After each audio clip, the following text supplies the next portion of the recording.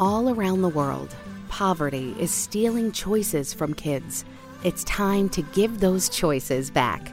Introducing Chosen, World Vision's new invitation to sponsorship.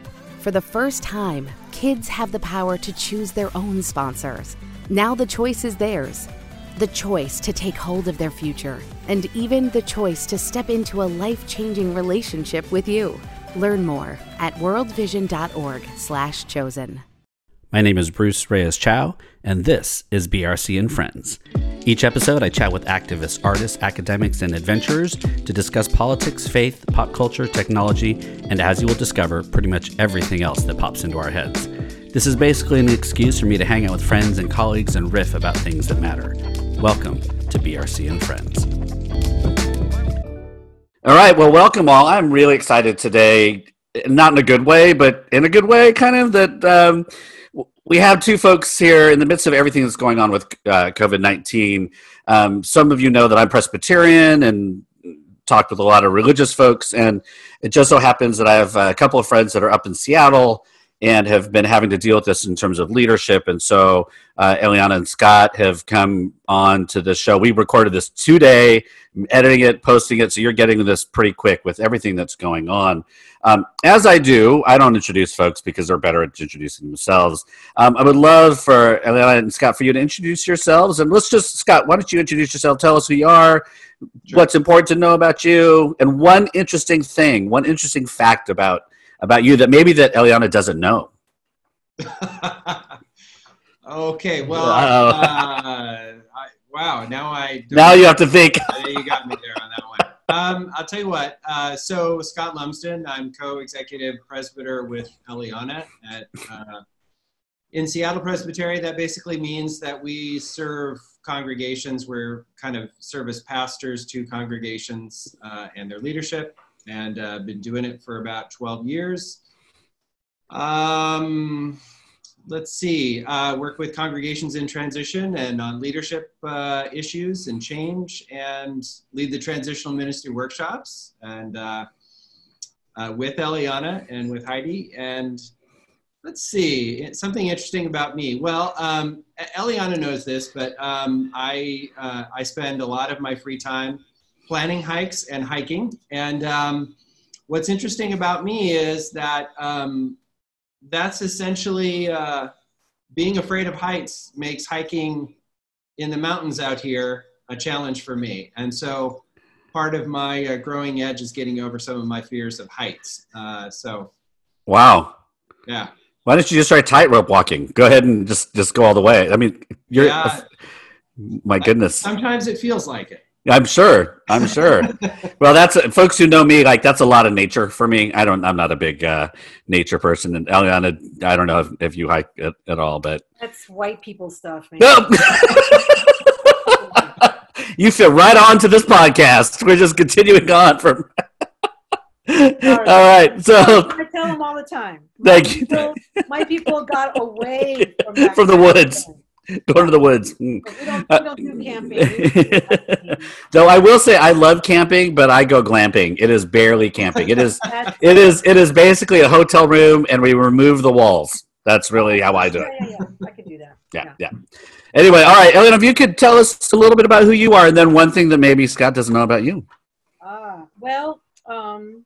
So my name is Eliana Maxim, and I'm a pastor in the Presbyterian Church USA. And I serve as co-executive presbyter with Scott in Seattle. And unbelievably, I am coming up on my 10th anniversary in this position, which I remember saying was going to do for 2 years. So I don't know what happened. Somewhere, someone put the fast forward on this thing. So man, it's like this week. It feels like, right? All of a sudden, it's like was that mob? It's like was that mob. Yeah, was that just Wednesday? What? Yeah. All right. Yeah. And so what's an interesting fact?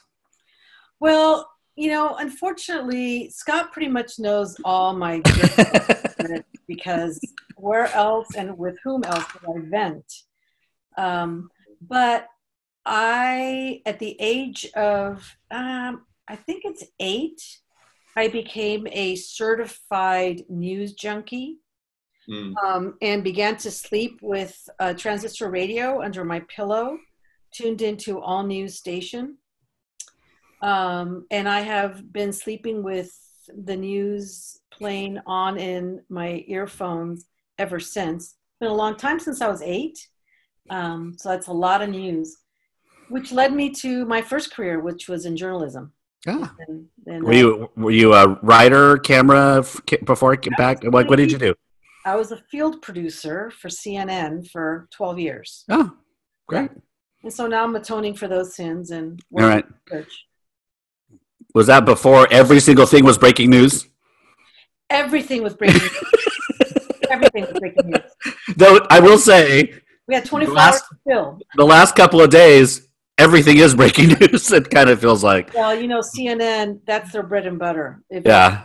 The more tragic, the worse the news, the better. Sure. Yeah, 24 hours nonstop. Which brings us to why we're together, why I invited you all onto the podcast is, you're in Seattle, I'm in Santa Clara County, in Northern California, and you all are helping to pastor churches and pastors, and I'm a pastor of a congregation. Give us a little bit of, and I don't expect you all to be experts on this stuff. This is not, but you all are helping folks who listen to this will begin to think about how do we have helpful conversations with ourselves and how, that kind of stuff. So the first segment, we really want to tell us what's going on in Seattle, maybe broadly in the city, and then how have you all responded as faith communities and leaders in your community as regards to COVID-19? Well, I think at the outset, the first thing that I would say is how rapidly things have been changing and how it's forced us to be quick on our feet.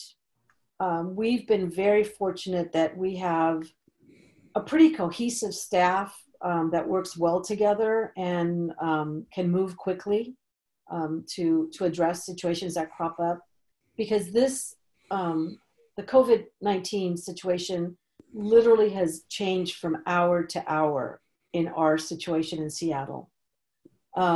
We started to talk about this as a staff, a month ago, would you say, Scott? Yeah. When it became something serious. And it feels like it's just been escalating like a snowball. We went from talking about how do we talk to our churches about good hygiene practices in the sanctuary to good grief, shut it down. Yep. It's just been totally different. And as a matter of fact, the conversations have changed over the time as well with our congregations. And I think that's been another piece that I think has been important for us to be able to pivot quickly from acquainting ourselves to what is happening with the virus to what our congregations need to remain connected to each other when they can't meet on Sunday, and how to do business, to what we're engaging in now, which is talking about, fine, now how do we respond to communities that are experiencing some significant trauma and needs? Right. Now, can you, for the congregation that I serve, we last Sunday, we had made the decision we were going to meet one more and then kind of see how it was going to go. And because it had started to hit, one other congregation had stopped. Stanford just was the first school around here to close classes. And then we discovered 2 weeks earlier, one of our recovery groups had somebody on our campus who had tested positive. Yeah. And I'm like, one, why are you going to groups? And then why didn't you tell us? And so that was our session. It hemmed and hawed a little bit, but it became, this is not about us anymore. It's not about, yes, we want to go to church, but it's a community health issue. Was there something for you all that kind of made this really shift for you, but almost kind of from this an intellectual exercise about how do we help people think to, oh, we actually have to do something? Was there anything that happened for you all?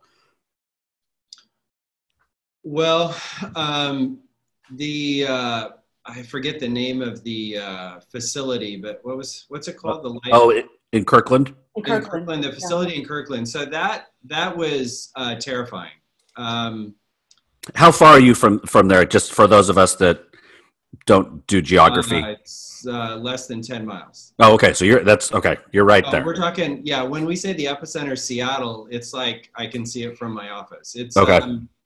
And we have a congregation there in that community. Okay. Yeah. So reading the reports, and then the other thing for us was we had people in congregations who were involved in these things, and they would call.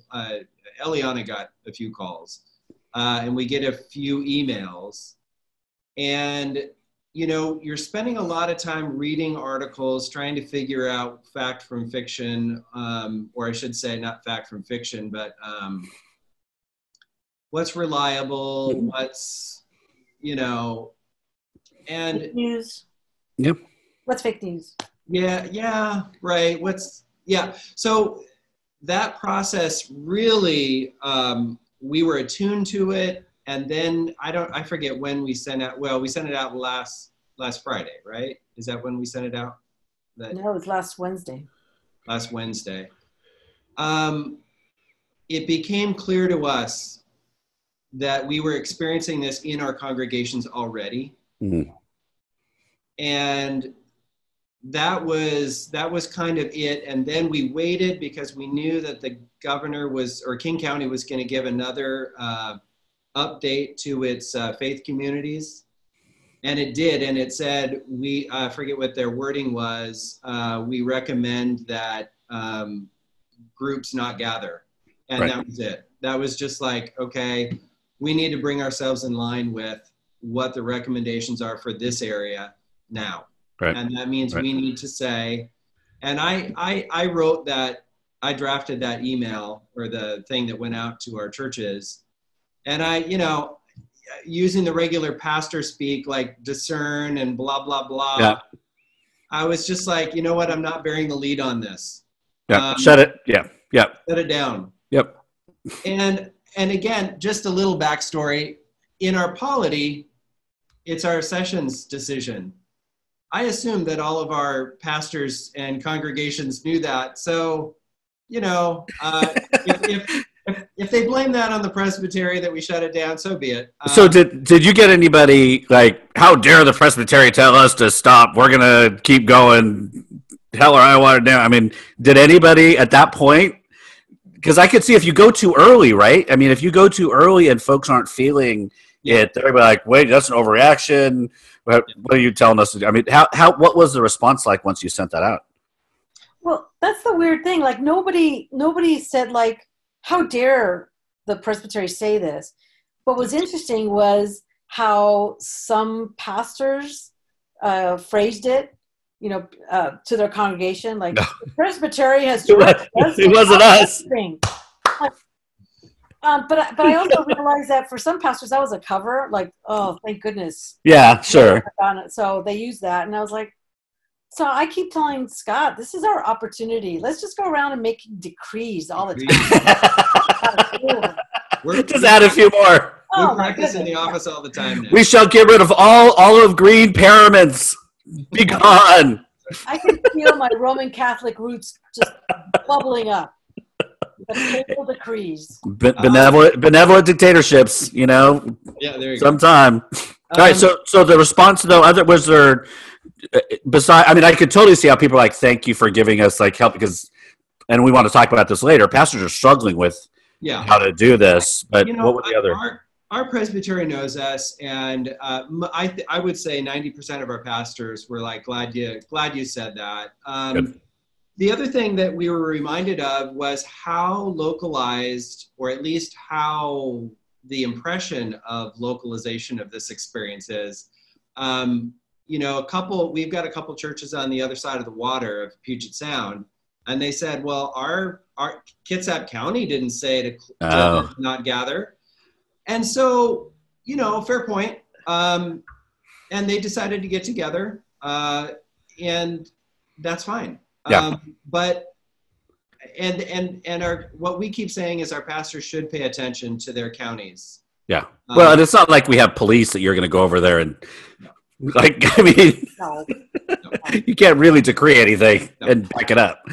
Yeah. Well, that's good. I mean, I found that folks here, there were some folks, not necessarily in our congregation, though, a little bit, who were just like, man, it feels like we're overreacting. It feels like it's not quite. And then there's this like, oh no, this is actually happening. And we're now in our area, I think, to the point of we have churches. I'm like, why are you now? You have to justify why you're still meeting. Like, we've crossed that line. And our church just was in the news, in the local paper, and there's some comments on it that people are like, well, our church is gonna keep meeting. I'm like, what? We actually experienced that, interestingly enough, on social media. Some people, were around the country. Right. Were criticizing the Seattle Presbytery for not having a strong enough faith. Oh yes, I've seen some of that stuff going around. Yeah. Thinking about the demise of the church in Western civilization because we canceled church. You should start making decrees because you have power. Apparently. You've now brought down all of Christendom. Well done. Nice. Good. We'll just blame it on Seattle Presbytery. Great. Some people are like, awesome. Others are like, ah. All right. So how are your churches doing now? Are they like what kinds of things are you doing with them to kind of stay in support of them, or what are you hearing from the congregations? Because you all are kind of leading this. Unfortunately, you've had to deal with it first, and we all know that it's just going to keep moving. What would be good advice as you've been now working with these congregations through this time? So one of the things I think, and Scott, jump in, cut me off. One of the things that I think has been really helpful is that, as Scott mentioned before, we have relationship with our churches, with almost all of them. And we've been maintaining open communications with them. As a matter of fact, we just got off, we were holding Zoom conversations with pastors that just want to log on and talk about what's going on. What are they worried about? What's making them anxious?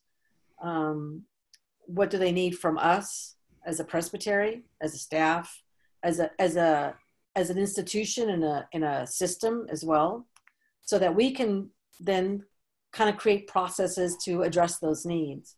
So that's been really important, that the modes of communication.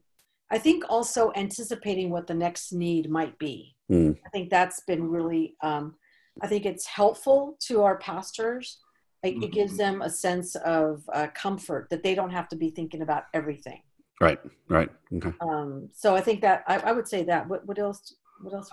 Well, your first question, Bruce, was about how are they feeling, and I would say anxious and I would say a little stressed. Yeah. No one really knows how to do this. Yeah. And I think there's both the excitement of trying something new, but then there's the tiredness of actually trying to put it all together and deal with all the technical aspects, and then deal with the trauma of what we're actually going through, why we're doing all this. And then the next level question, which we're putting our focus into, is essentially, we're going to have communities that are going to be stressed beyond their limit. Right. What do we do as a presbytery, and what do our churches do? And and I'm concerned about our pastoral leaders who are already feeling a little stressed. There's some internal stresses and external stresses. The internal stresses are, worship's actually kind of getting worked out. This is going to hit us financially. We've got staff members who are worried about their jobs now. We've got pastors who don't know what congregation they're going to come back to in 6 months. People are trying to be realistic about this. I was going to ask you about that. And did you all put a time frame on your ask to just until further notice? Okay. So so I think people are kind of going through the crisis, planning, and they're like going, well, gosh, if I lose 6 members of my congregation, or whatever, and we have a congregation of 40, Yeah. Who's going to want to come back in 6 months? Mm-hmm. What does that mean to both what I do as a pastor, and what does that mean for our community? I'm actually fairly well connected to our community. There's a lot of deep questions going on right now, and all we're trying to do is kind of catch up with them and figure out how we can put those questions into the normal day-to-day work now of a presbytery, which there's no normal day-to-day anymore. Right. Well, thank you. This is great. Really appreciate it. Actually, that's a great segue. And right after we get back from a break, we'll talk a little bit about pastors and what we can do, and any words of wisdom we may be able to offer some folks who are struggling. So let's take a break real quick, and we'll be right back. Illustrated Ministry is supporting local congregations and families to help flatten the curve with free weekly faith formation resources for all ages. To find out more, visit illustratedministry.com/flatten the curve.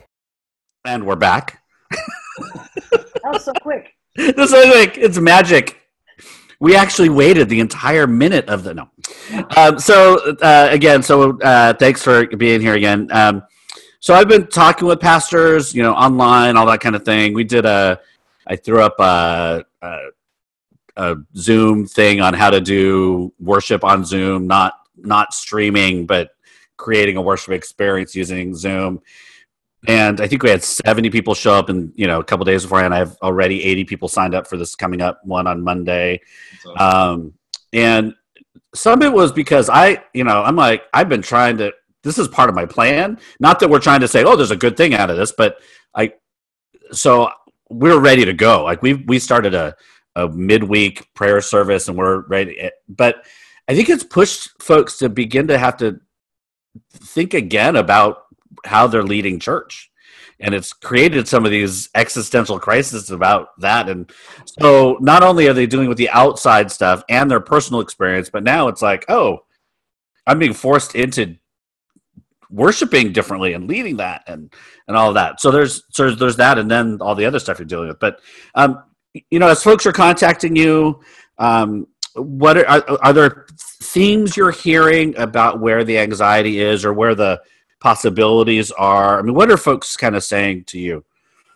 So, I want to bring up 2 things that I have seen as themes coming up that are very interesting to me. That this crisis has made us have to focus on it. One of them is the quality of leadership, pastoral leadership. Let's face it, seminary never prepared any of us for this sort of situation. I did see somebody say, so added to my list, pastoring during a pandemic. Yeah. Like, that's true. I never took that class. That was not, yes. Yeah. So it's been interesting to watch what capacity certain leaders have for adapting and being able to pivot pretty quickly when things are in flux, mm-hmm.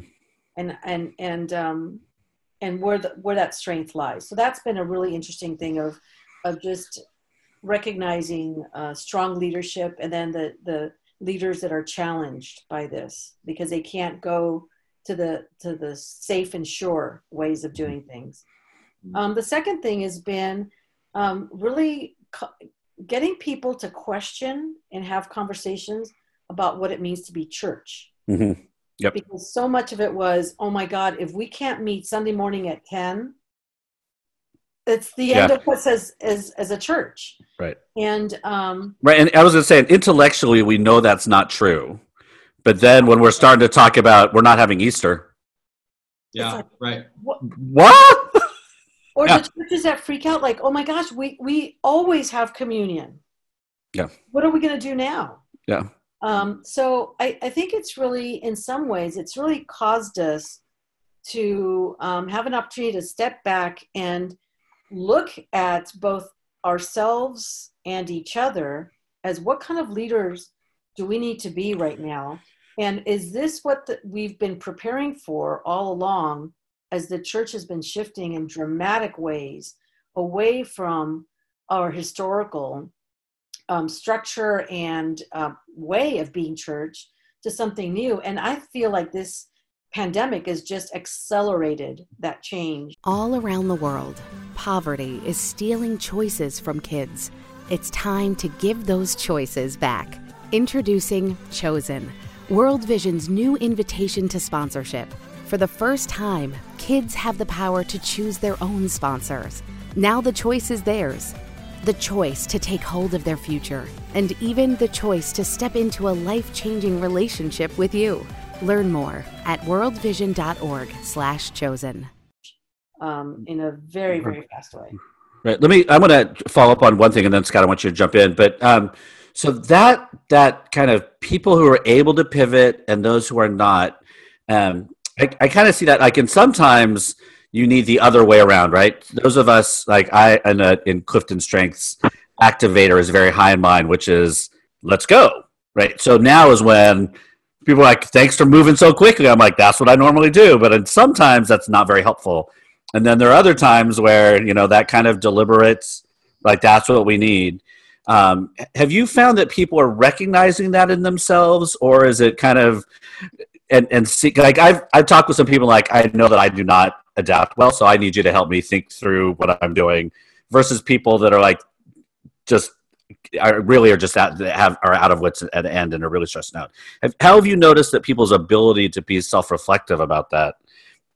Has there been any, or have you seen people living out of those particular things? I think people are getting there in their own time. Yeah. I think it's interesting to see some of people's first impulses. I think the idea of trying to recapture corporate worship has really called into question why. What is it about corporate worship? What are you actually trying to do? Right. And right. So then, like when you're in a new situation like that, you do have to question everything you do. Yep. And so I think there's some of that going on, and I think that's actually really helpful. Mm-hmm. I think it also brings into question then, what do we mean by community? Is getting together and going through the motions as a church community, is that authentic? For some, that is the meaningful time. Right. But I think what we're now realizing is that there's a community beyond where you're streaming that service, who's not in that setting, who's excluded by this particular type of service. Are there other ways of connecting? This is the other, so it's this isolation and community question. Yep, that's great. And then you throw in worship, and then you throw in leaders who are feelers, and then some leaders who are more strategic, and then you've just got this mix, and people are trying to work it out. And now we have the church. There we go. Yeah, and I think as long as we're facilitating that conversation with them and listening, I'm learning a lot. Yeah. No, I think you're right. I think it's just forced us into these questions of so our congregation, we're focusing on the very same thing, right? Community and isolation, because there are going to be folks that can't, and we hope we won't drop that many through the cracks, kind of thing. But that is a huge piece for us, and so I think that's really good, because I think the people that pain me the most, and out of my empathy, are my friends who are so tortured by making the right choice. And as if there is one right choice, right? Because they so love the church and the church they're serving that it's just tortured. And I'm like, at some point, man, you just gotta decide, like, and then figure it out. I mean, so as you're thinking about your pastors, church leaders, whoever you get to kind of work with, what's some counsel, or what would you say to them around some of the decision making and discernment and anxiety that they're feeling as leaders? I come to you and I'm like, I'm just totally stressed out. What do you say to these folks who are really trying to figure this out and are just having a hard time?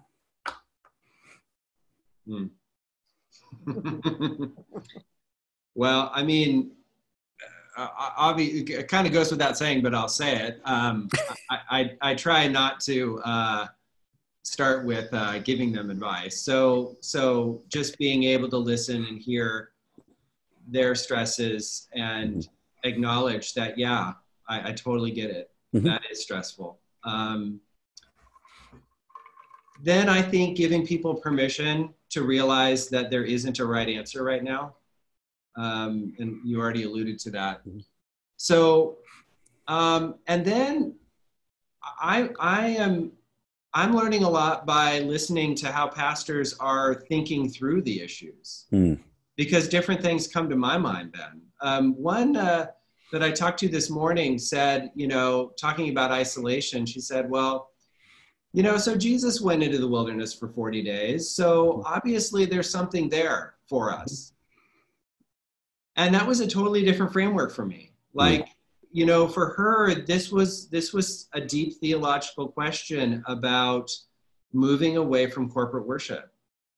And how do I talk to my people about this? What are some theological frameworks? And she said, we're not going to stream worship. I'm going to figure out a way that I can connect with them on a more regular basis. And we're going to figure that out as a session. And I just thought, well, this is some good thinking. Yeah. That's great. Yeah. So let me ask, as soon as you just said, I'm not going to ask Al for advice. Are there tactical things because I think at a certain level, folks are just like, I have no idea what to do. Just, I'm going to try stuff. I need to know stuff. I mean, this is what we're going to do on Monday. I'm going to do this, run this kind of conversation back again. And it's like, okay, here's some ideas. Try them. Did it work? What are some things you've been hearing about what people are doing, how they're doing it?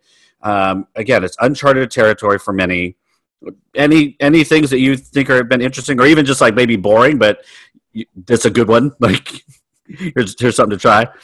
So I think one thing that I would say has worked well for several of our congregations is they partner up with other congregations.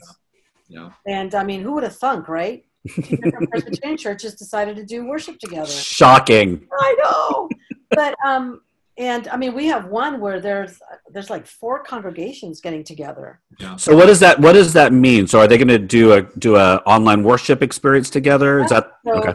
So this one that I'm thinking of, it's the 4 different pastors from these 4 different congregations will all meet in the sanctuary of one of them and do a live streaming worship service where the 4 of them are leading together. Oh, cool. So it's such a no-brainer. Well, it does, and I have this big dream about doing a huge ecumenical Easter service, like thousands of people all online at the same time. And can one of you make that happen?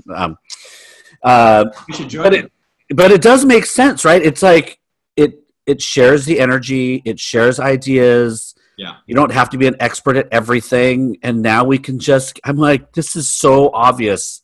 Yeah. It should have been obvious before about other projects, but now.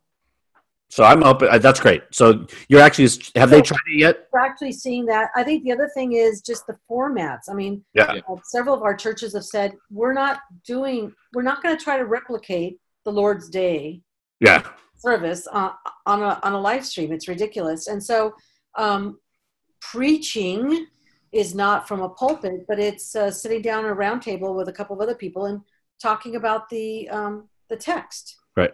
And maybe there's a couple of songs thrown in there to sing together and a prayer or two and call it good. And it's actually very meaningful and very powerful. Right. Yeah. Well, it goes back to that, like, we're being asked to question what is worship. Right. Right. And yeah, that's great. So Other things? unlike Scott, I do give a piece of advice to the pastor. I'm shocked. I know. Seriously. I do have an excuse. I could give a whole rationale why I do that, but anyway.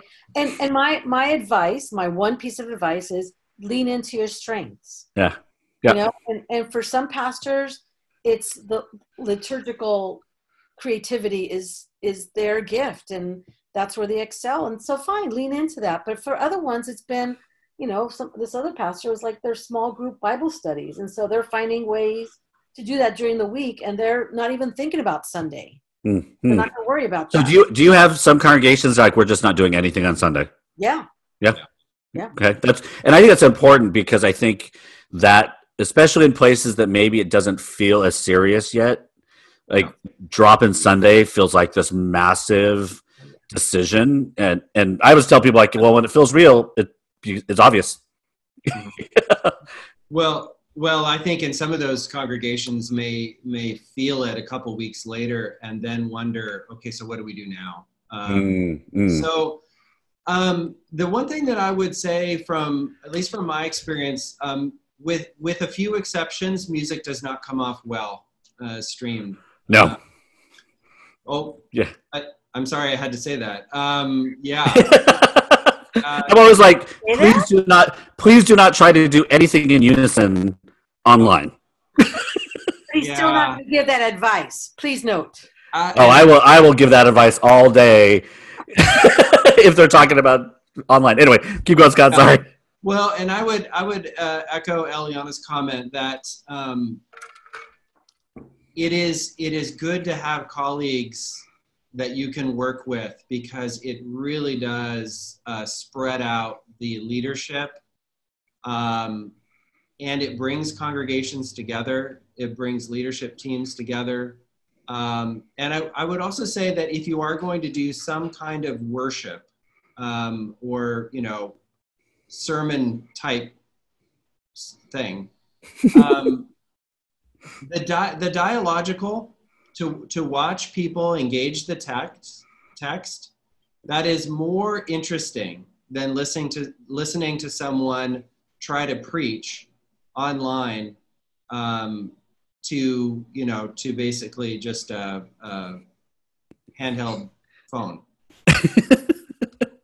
Yes. I'm just trying to imagine all the awkward ways people are going to try to do this. And I'm just like, just work with people. Like, find the person that knows how to do this well, and you bring your thing there and they bring their thing there. And which I hope with all the conversations people are having, that's what's going to happen, is that folks are going to realize, I probably am not the one that should be handling the Zoom, right? Let somebody else do that. And have you heard of any really interesting kind of things people are doing just in terms of gathering ideas? Like I did a thing last night for the first time. We have beverages with Bruce, and I just said, everybody show up at 8:00 on Zoom with something to drink, and we're going to hang out and just talk about stuff. No deliverables, no discernment.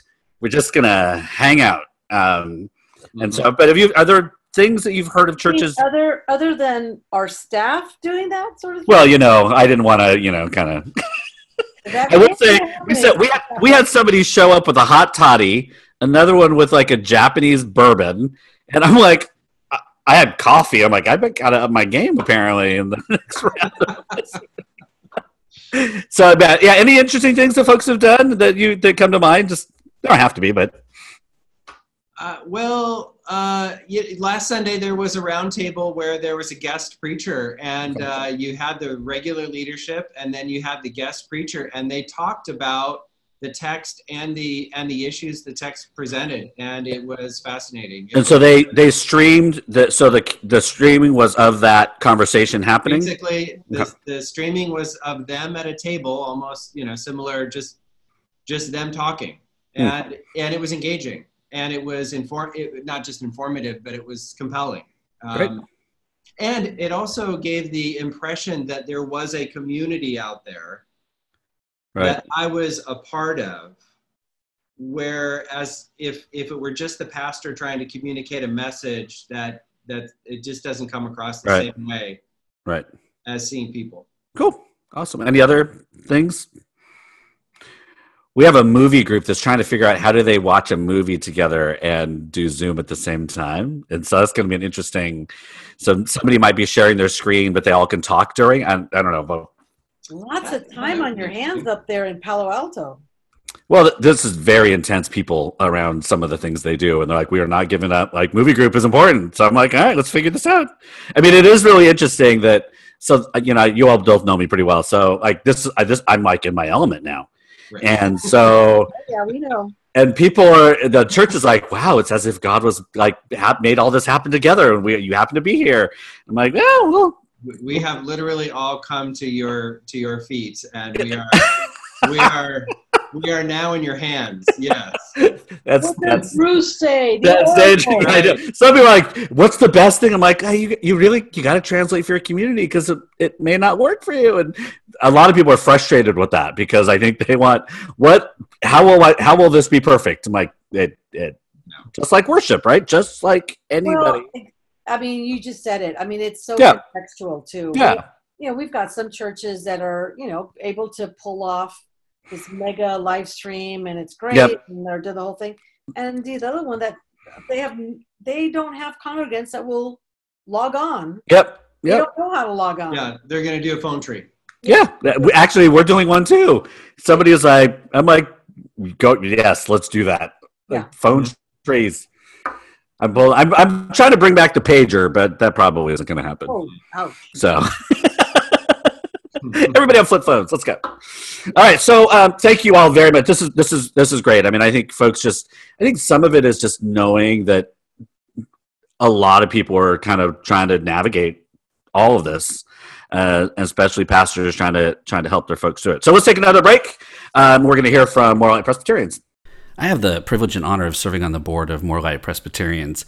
MLP is an organization with the mission to work for the full participation of LGBTQIA plus people in the life, ministry, and witness of the Presbyterian Church USA and in society. One aspect of our work is to honor people's gender identity and preferred pronouns and to encourage and help others to do the same. We do this in a variety of ways, but one of our most successful has been creating swag such as pins, stickers, and t-shirts that are visible symbols and sayings that honor the beauty of our gender identities. If you'd like to get your MLP swag, they are offering a special discount for listeners of BRC and Friends, so just go over to mlp.org/shop and use the code BRC at checkout to get 15% off your entire purchase of anything in the store except for patches and stoles. Again, get your More Light Presbyterian swag at mlp.org/shop and use the code BRC for 15% off. And we're back. Hopefully you picked up some swag from MLP. So we're going to end like we do at the podcast. So I'm going to ask, I gave folks a heads up. So what are you listening to? What are you reading? And what are you watching? You can do all three, two of the three. It doesn't really matter. So music, podcasts, TV, movies, books, magazines, bumper stickers, whatever. Reading, watching, listening to.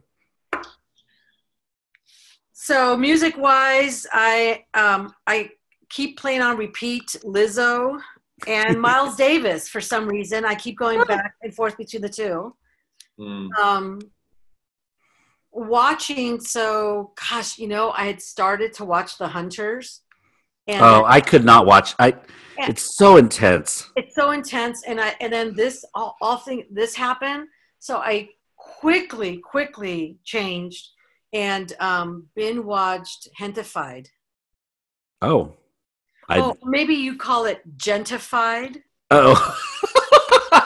It's actually pronounced Hentified. Yes, now I know what you're talking about. Now you know what I'm talking about. Oh my gosh, that was a lifesaver.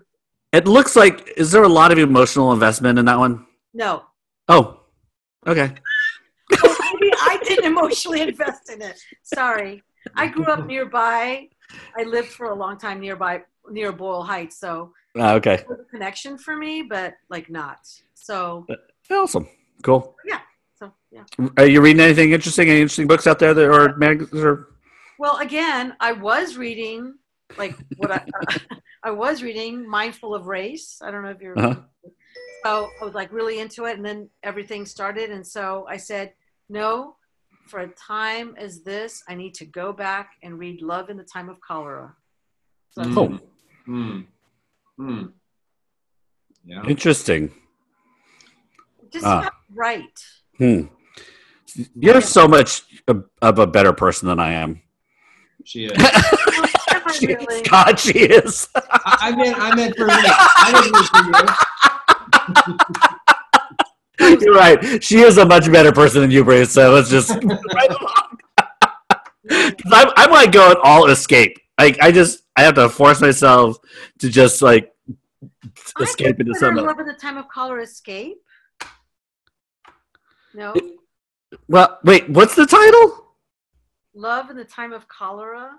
That I don't know the book, but that does not feel like escape. How can you even make a judgment call? Well, because the title is about cholera. Well, it's actually a love story. It's actually love. It's about love. Yeah. Oh, okay. Well, then maybe you're not a better person than me. I'm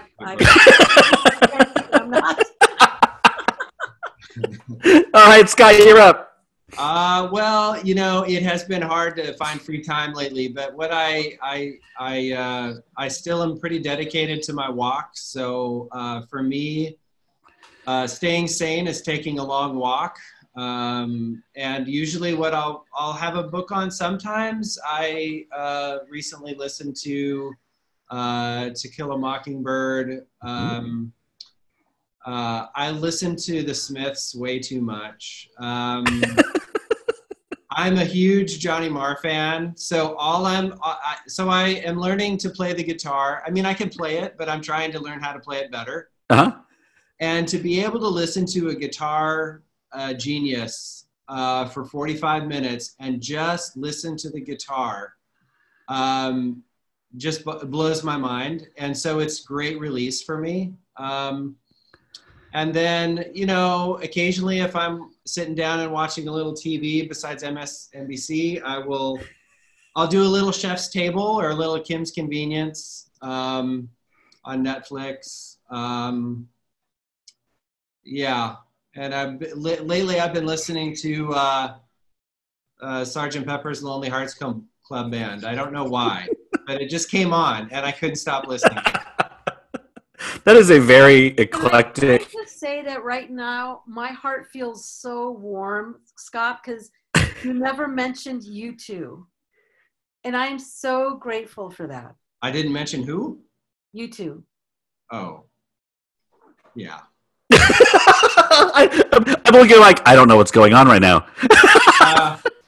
I just feel like all of you, I'm not going to say that. Yes. Let me finish what you were going to say. White guys who are 50 worship U2. And Princeton. And yeah, well, yeah, I don't know. But no, it's not true. It's not true.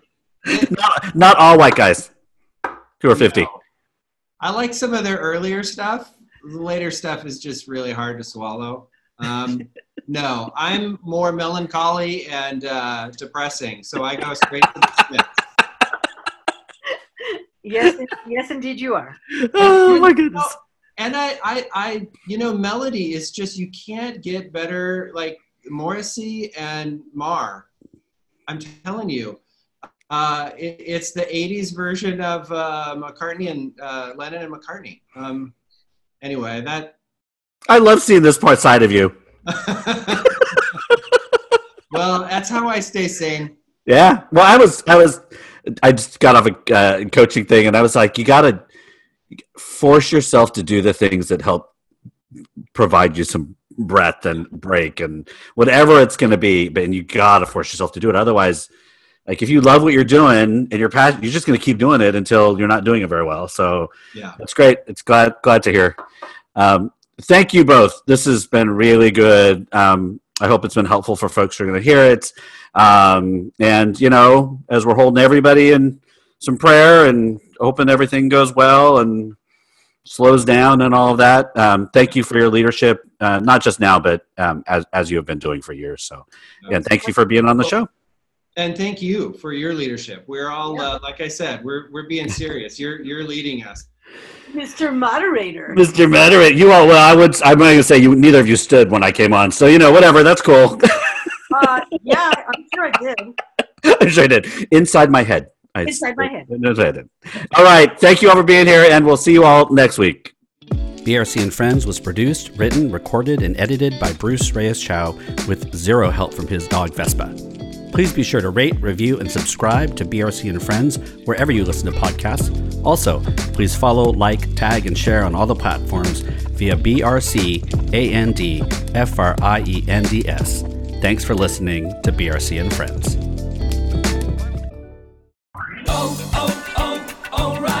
Is your car no longer stopping like it used to? Don't miss out on spring brake deals at O'Reilly Auto Parts. Our professional parts people will help you find the brake parts and supplies you need to do the job right the first time. You'll find great deals on brake pads and rotors, fluids, degreasers, and more. Stop by O'Reilly Auto Parts today or visit O'ReillyAuto.com. O'Reilly Auto Parts. O'Reilly. Is your car no longer stopping like it used to? Don't miss out on spring brake deals at O'Reilly Auto Parts. Our professional parts people will help you find the brake parts and supplies you need to do the job right the first time. You'll find great deals on brake pads and rotors, fluids, degreasers, and more. Stop by O'Reilly Auto Parts today or visit O'ReillyAuto.com.